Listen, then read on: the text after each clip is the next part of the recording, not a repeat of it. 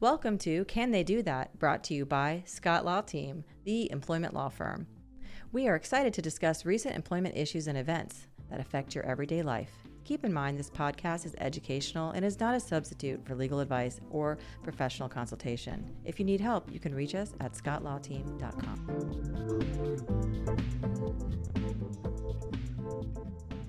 Hello, everybody. Welcome back to Can They Do That? Today, I'm joined with Gabe Roberts. How are you doing, Gabe? I'm living the dream, Rachel. How are you? I am also doing well. On today's episode, instead of diving into the nitty-gritty, we're going to start with taking a step back and talking a little bit about educating on Florida law. As Nelson Mandela once said, education is the most powerful weapon, which you can use to change the world. So maybe we can change your world a little bit and teach you a bit about non-competes. So Gabe, as the attorney who specializes in employment law, first off, what is a non-compete? Yeah, a non-compete or a non-compete agreement is a simpler way of describing what we legally sometimes refer to as restrictive covenants, which essentially are phrases or conditions or terms in a contract or an agreement that restrict what someone can do in the terms of the agreement. So when we're talking about non-competes, those are terms in a contract that typically restrict where somebody can work and when they can work and what kind of work they can do. Non-competes, sometimes called restrictive covenants. Obviously, we have laws for a reason. So could you tell me about their intended purpose beyond just, hey, we're going to keep player A from stealing player B's show? Yeah, I think that's an interesting example when you get to what a non-compete could do or could not do, right? I mean, your point is a good one, that there's a purpose for some sort of restrictive covenants, and then there's what's allowed and not allowed. But I don't want to get too buried deep into the details yet. I want to start more broadly, right, and generally talk about, you asked what a non-compete was, and we explain that, and then the idea is, okay, well, are they enforceable or acceptable in all situations, and where are they appropriate? So because Florida is a state that in theory values its freedom of mobility when it comes to workers and the ability to have the right to work and leave one job to go to another job, the idea of a non-compete is sometimes at odds with some constitutional freedoms we have in the state. And so because of that, there are specific laws in Florida that essentially limit when and how a non-compete agreement can be enforced against someone. Okay, so plain Jane doesn't necessarily need to sign the non-compete agreement that her employer is giving her unless there's specific criteria or she's in a specific profession? I wish that were the case. The question of plain Jane doesn't need to sign something and all of that. Unfortunately, the practical reality in most situations is that if you're somebody who is offered a job and you want the job, and the people who are offering you the job want you to sign something, it's very, very hard to say, well, I'll work here, but I'm not going to sign that.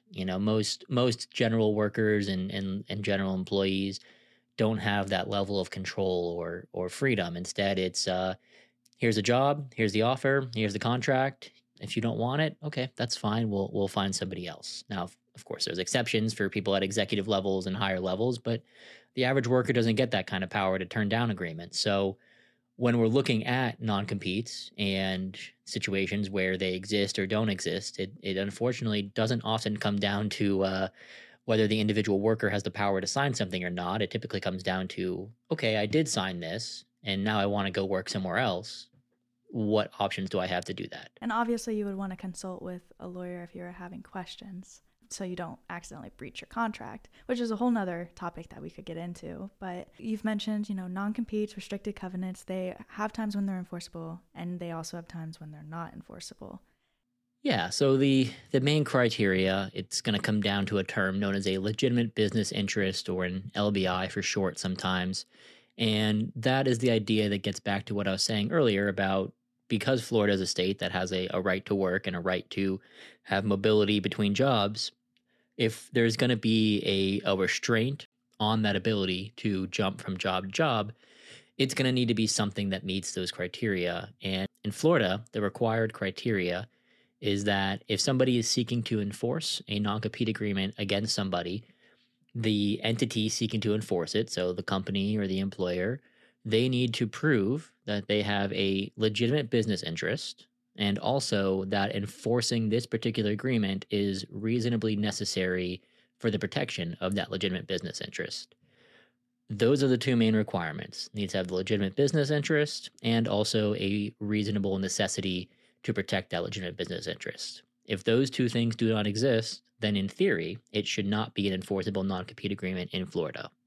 Okay, so we say LBI or legitimate business interest. Could we have some examples of what constitutes as a legitimate business interest? There's going to be a lot of examples out there. And if you ask any employer out there that's trying to enforce a non-compete agreement, they're going to say that, anything's legitimate business interest, but that's not the case. So in Florida, there's going to be an enumerated list of what a legitimate business interest is under the statute. Now, of course, the Florida statute is clear that the things that are listed there, that's what a legitimate business interest could be, but it's also not limited to what's in there. So we're talking about items such as trade secrets, at least as those are actually defined in Florida law, confidential business information, a substantial business relationship with prospective or existing customers, a goodwill the company has associated with specific geographic areas or locations, and then something along the lines of some sort of extraordinary or specialized training.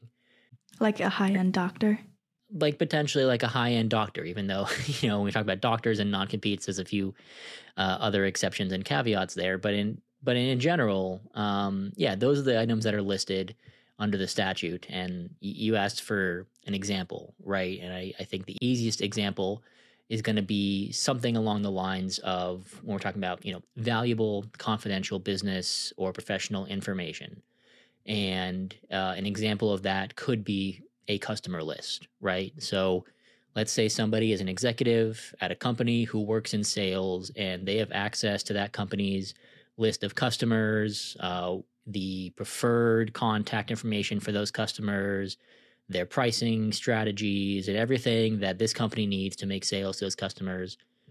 If that salesperson were to leave the company and then go try to work for a competitor across the street and bring that customer list with them and then try to use that customer list to compete with their former employer, that's a pretty good example of when somebody has a legitimate business interest because they're trying to protect that valuable confidential business information.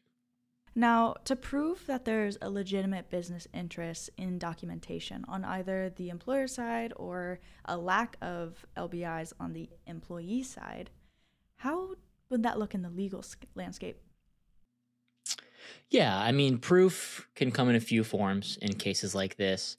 But I think the thing to emphasize in this area is that it's not enough just to say that, well, if this person leaves my company, they'll be competing with me.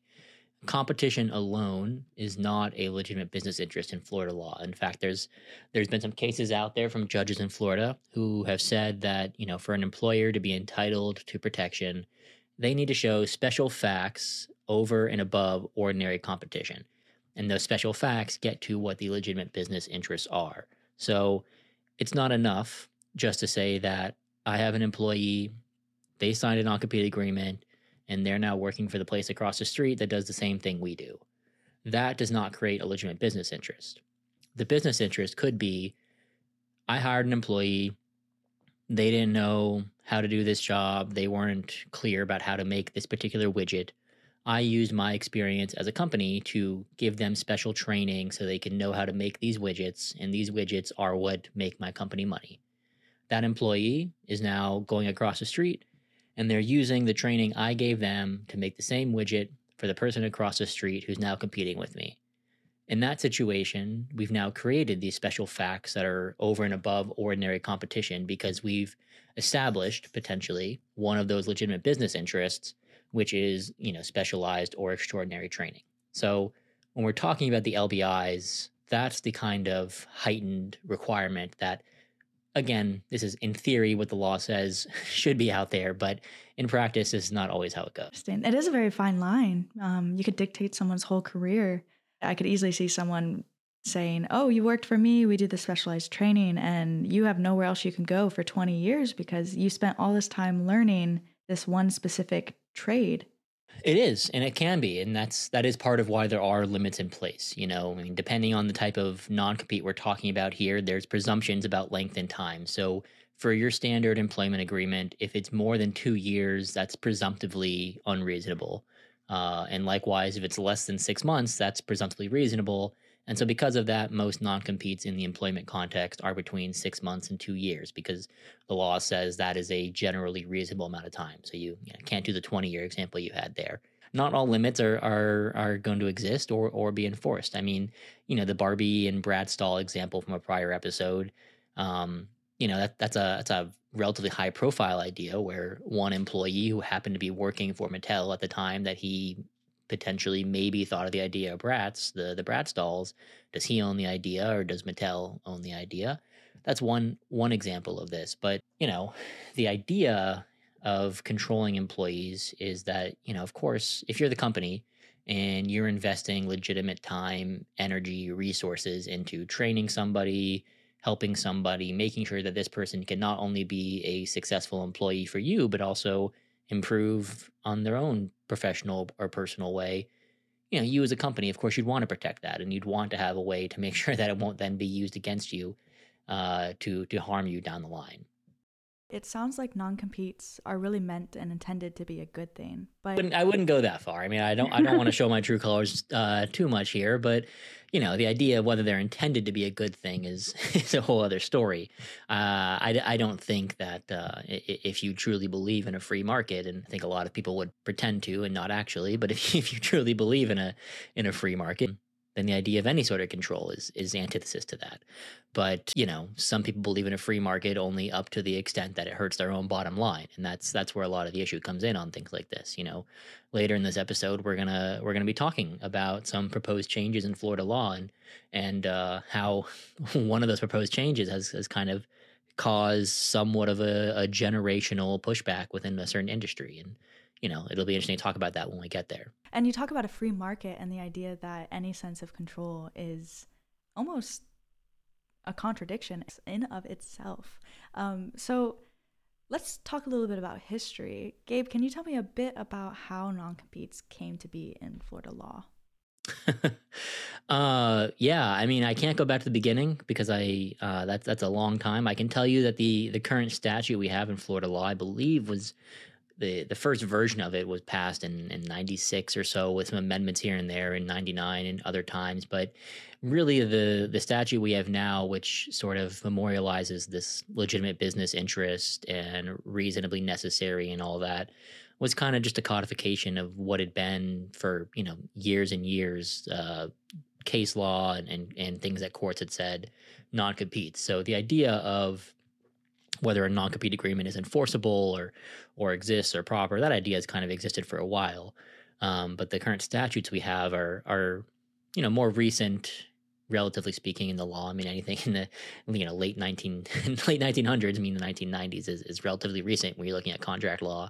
And the idea is, in theory, trying to create a balance between the right to work in Florida and the ability for people to work where they want and how they want, and also, corporate and business interests to protect their own investments in training and trade secrets and whatnot. That's good to know. And that's just a little sprinkle of information so everybody is on the same track. Because the next question that I have is, since it was, the late 1900s, some would say that is a little bit dated. I don't know if you're referring to the meme going around this week as we're recording of the college professor who, I don't know if you saw this or not, but a college professor who had one of their students reach out to them and ask if it was okay to cite academic sources from the late 1900s. And by that, they meant a 1994 paper. And professor who was I don't know how old they were, but, definitely at least an elder millennial, if not older, put that question on Twitter and said, I'll never recover from this. And I don't blame them as someone who just crossed into my 30s myself. The fact that someone saying, is it okay to cite a paper from 1994 because that might be too old is that's pushing it, I think. But anyways, back on track. Because it's been in effect for so long, obviously there's going to be changes that have to happen. And I wanted to get into a little bit more about why there have to be changes and why the law isn't perfect on the first get-go. Could we talk a little bit more about the need for these statutes to be changing and why there have been some proposals? Yeah, and I think, look, every law should be or is designed to be amended or changed as time goes on. I mean, if you look at the Constitution of the United States, it was designed to be amended, and the people who wrote the Constitution, they gave us our first 10 amendments, and then said, and here's the ability if you want to amend it again as things change, feel free to. And that idea is kind of part of the founding of our country, and then so all of our laws are meant to be amended, so to speak, when the time calls for it. And in the context of non-compete agreements, there's a lot of push and traction out there to get those amendments in place, because we're starting to see these move beyond situations of the, sales executive who goes across the street with a customer list, or the high level executive of a company who wants to go and create their own version of the same company to compete, and they're going to use some sort of special information that they know to do that. And we're getting into situations where, I mean, the most popular example that I've seen cited a lot recently is there was an example of a franchise of Subway shops where the franchisee was having all of the individuals who work in a Subway and make sandwiches, right? They're having them all sign non-competes that said they couldn't go and make sandwiches at another restaurant, right? Don't go to Publix, don't go to Jersey Mike's, no free ads, but don't go to anywhere else. But obviously it got too far, it got out of hand, and it is out of hand, right? I mean, and so because of that, there's been a big push, and the current federal administration, the Biden administration, has made that sort of a priority for their administration at the federal level. I mean, this goes back to July of 2021. So Biden's first year in office, he files an executive order that's titled Promoting Competition in the American Economy, and talks a lot about these anti-competitive forces that are in place. And part of that is limiting worker mobility. And so as part of his administration, the president basically designated or delegated the FTC, the Federal Trade Commission, the chair of that organization, to look into non-compete agreements and say, hey, if these things are hurting the economy because they're hurting competition, we should look into them, and we should address that.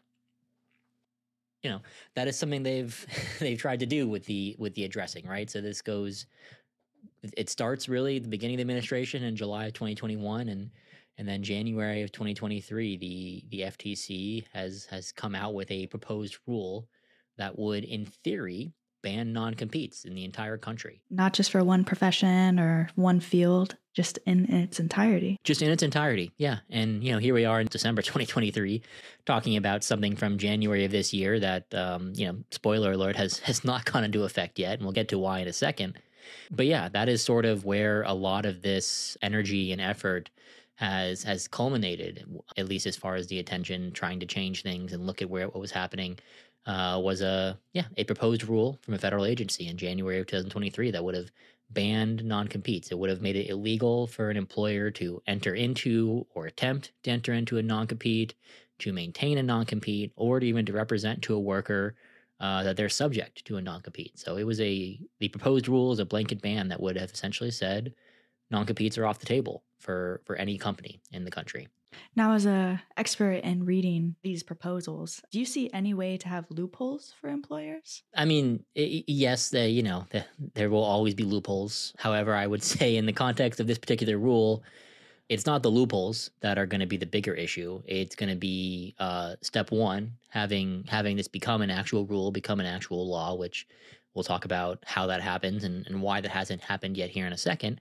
And then also having it stay in power and maintain its ability as a law, because I would be shocked if the rule as proposed by the FTC was something that a year from now we're looking at as, that's the law of the land and no one's doing anything about it. Are you skeptical that it's going to be a law that's enforceable, or are you skeptical that people will actually enforce it as law?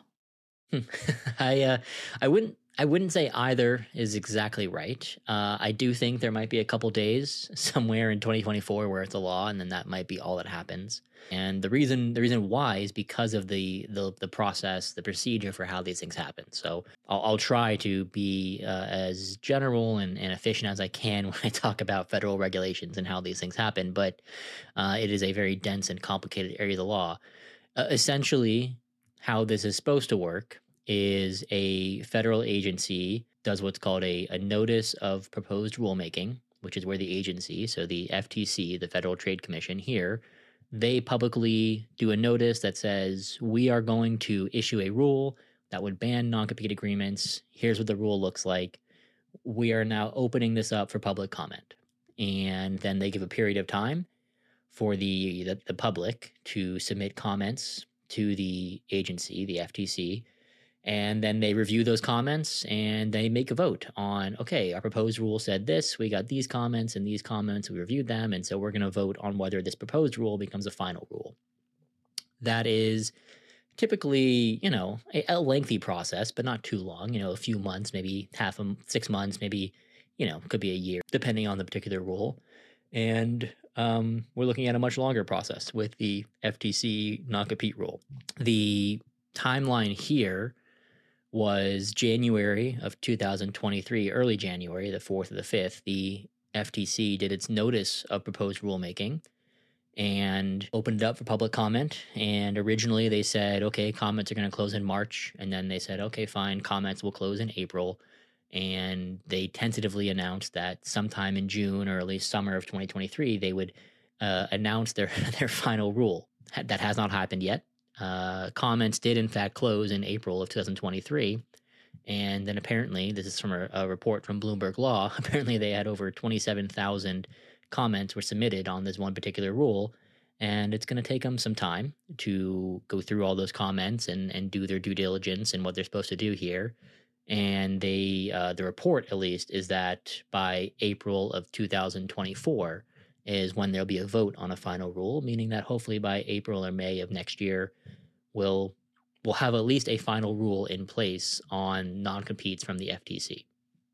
Which means in May or April of next year, we'll probably be talking about this topic again, just to keep everybody updated. And of course, there's probably going to be a lot of change from now until then. Once a rule goes into place, that's not the end of the story. There will be lawsuits. There's already been a couple entities that have come out and said that if a rule goes out that bans non-competes, they will file a lawsuit.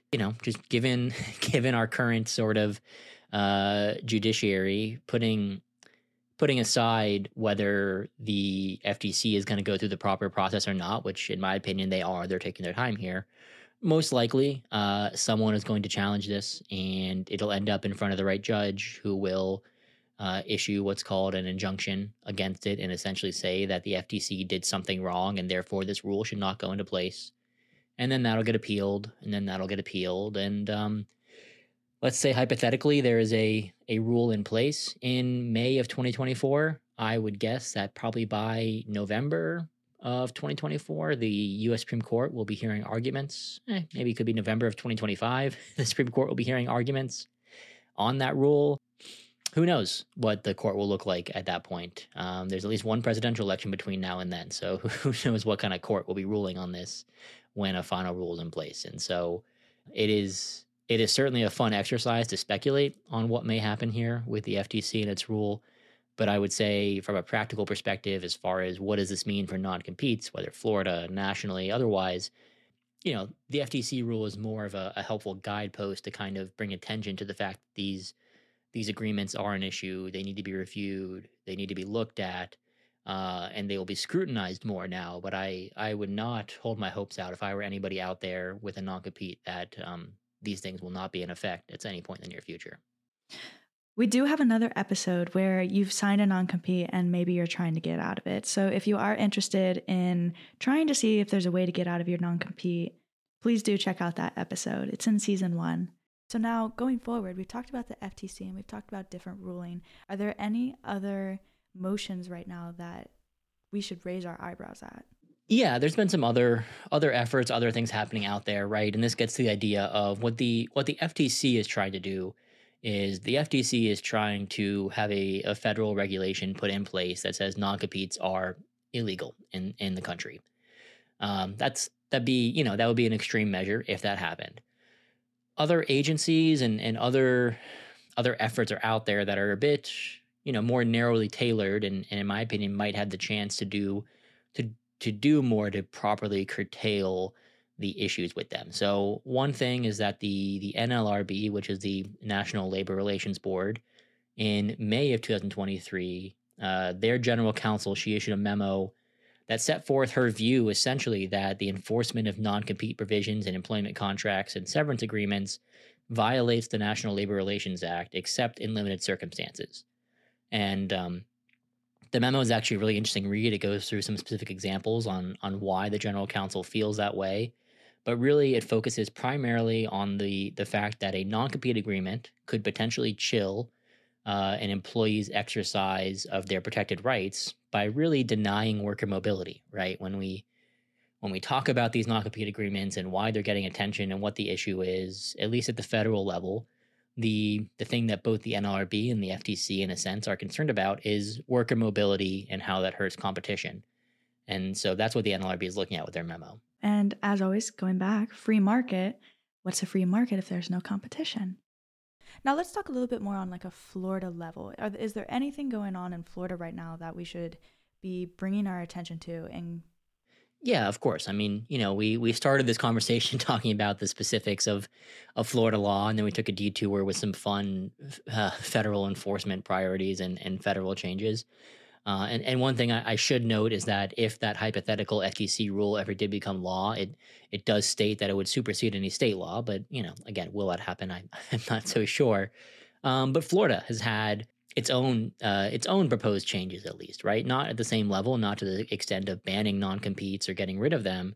But actually in August of this year, August of 2023, a bill was introduced in the Florida House that would ban non-competes in a very limited context of just for medical doctors.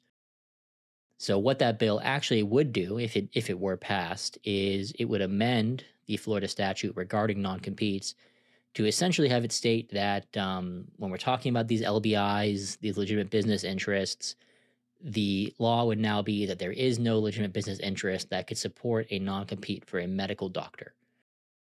That's the proposed change, at least. It's still in committee and nothing formal has happened with it, but it's pending out there, and maybe sometime in 2024 that could become a bigger issue here in Florida. So obviously there's a lot of change going on, and that means that everybody should start educating themselves to be prepared. You don't want to suddenly wake up one day and you have no idea how to handle this. Let's say somebody has a non-compete right now and they don't quite understand what their non-compete is saying, what their restrictions are.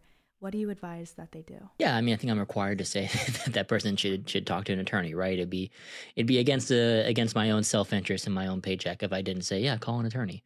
But I put jokes aside, I do actually think that's important, because the thing about non-compete agreements as compared to other contracts is that there are multiple layers, legally speaking, when we talk about a non-compete. There is the general contract layer, which is something that a lot of non-attorneys can figure out of, okay, I signed a document that says I can't do X, so therefore I can't do X.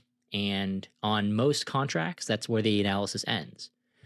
When we're talking about a non-compete, the analysis is deeper than that. It's not only, okay, I signed a contract that says I can't do X, but are there situations where I can do X? Well, it's going to depend on if your employer can show that they have a legitimate business interest that is reasonably necessary to prevent you from doing X.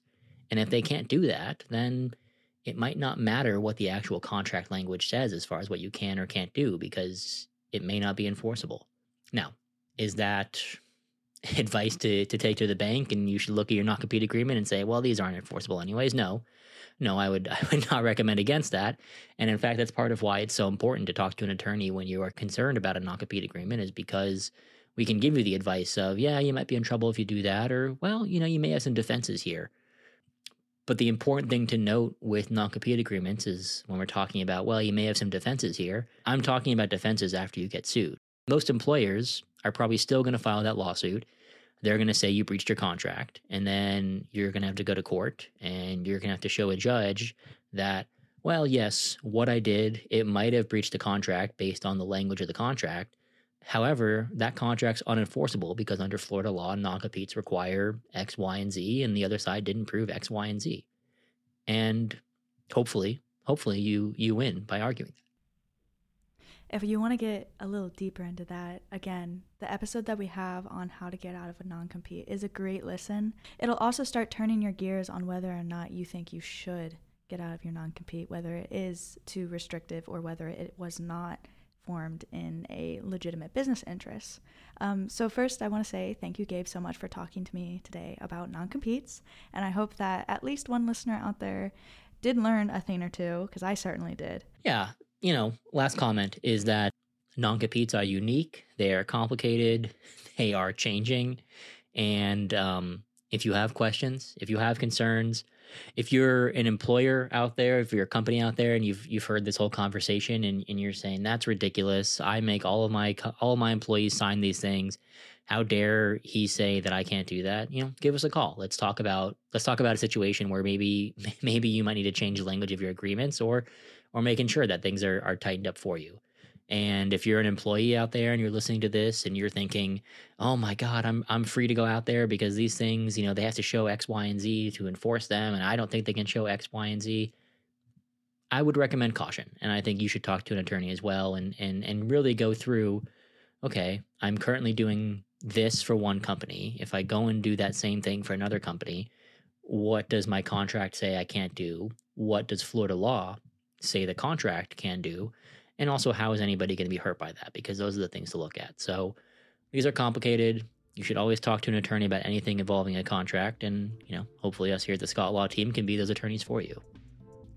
If you would like to schedule a consultation with us, please call 561-653-0008, or you can find our website at www.scottlawteam.com. There's a contact us form on one of the tabs. You'll see it to the right. Thank you again, Gabe, for joining me today. And as always, be sure to like or subscribe or follow whatever your platform that you're listening on requires so you never miss another episode. Till next time.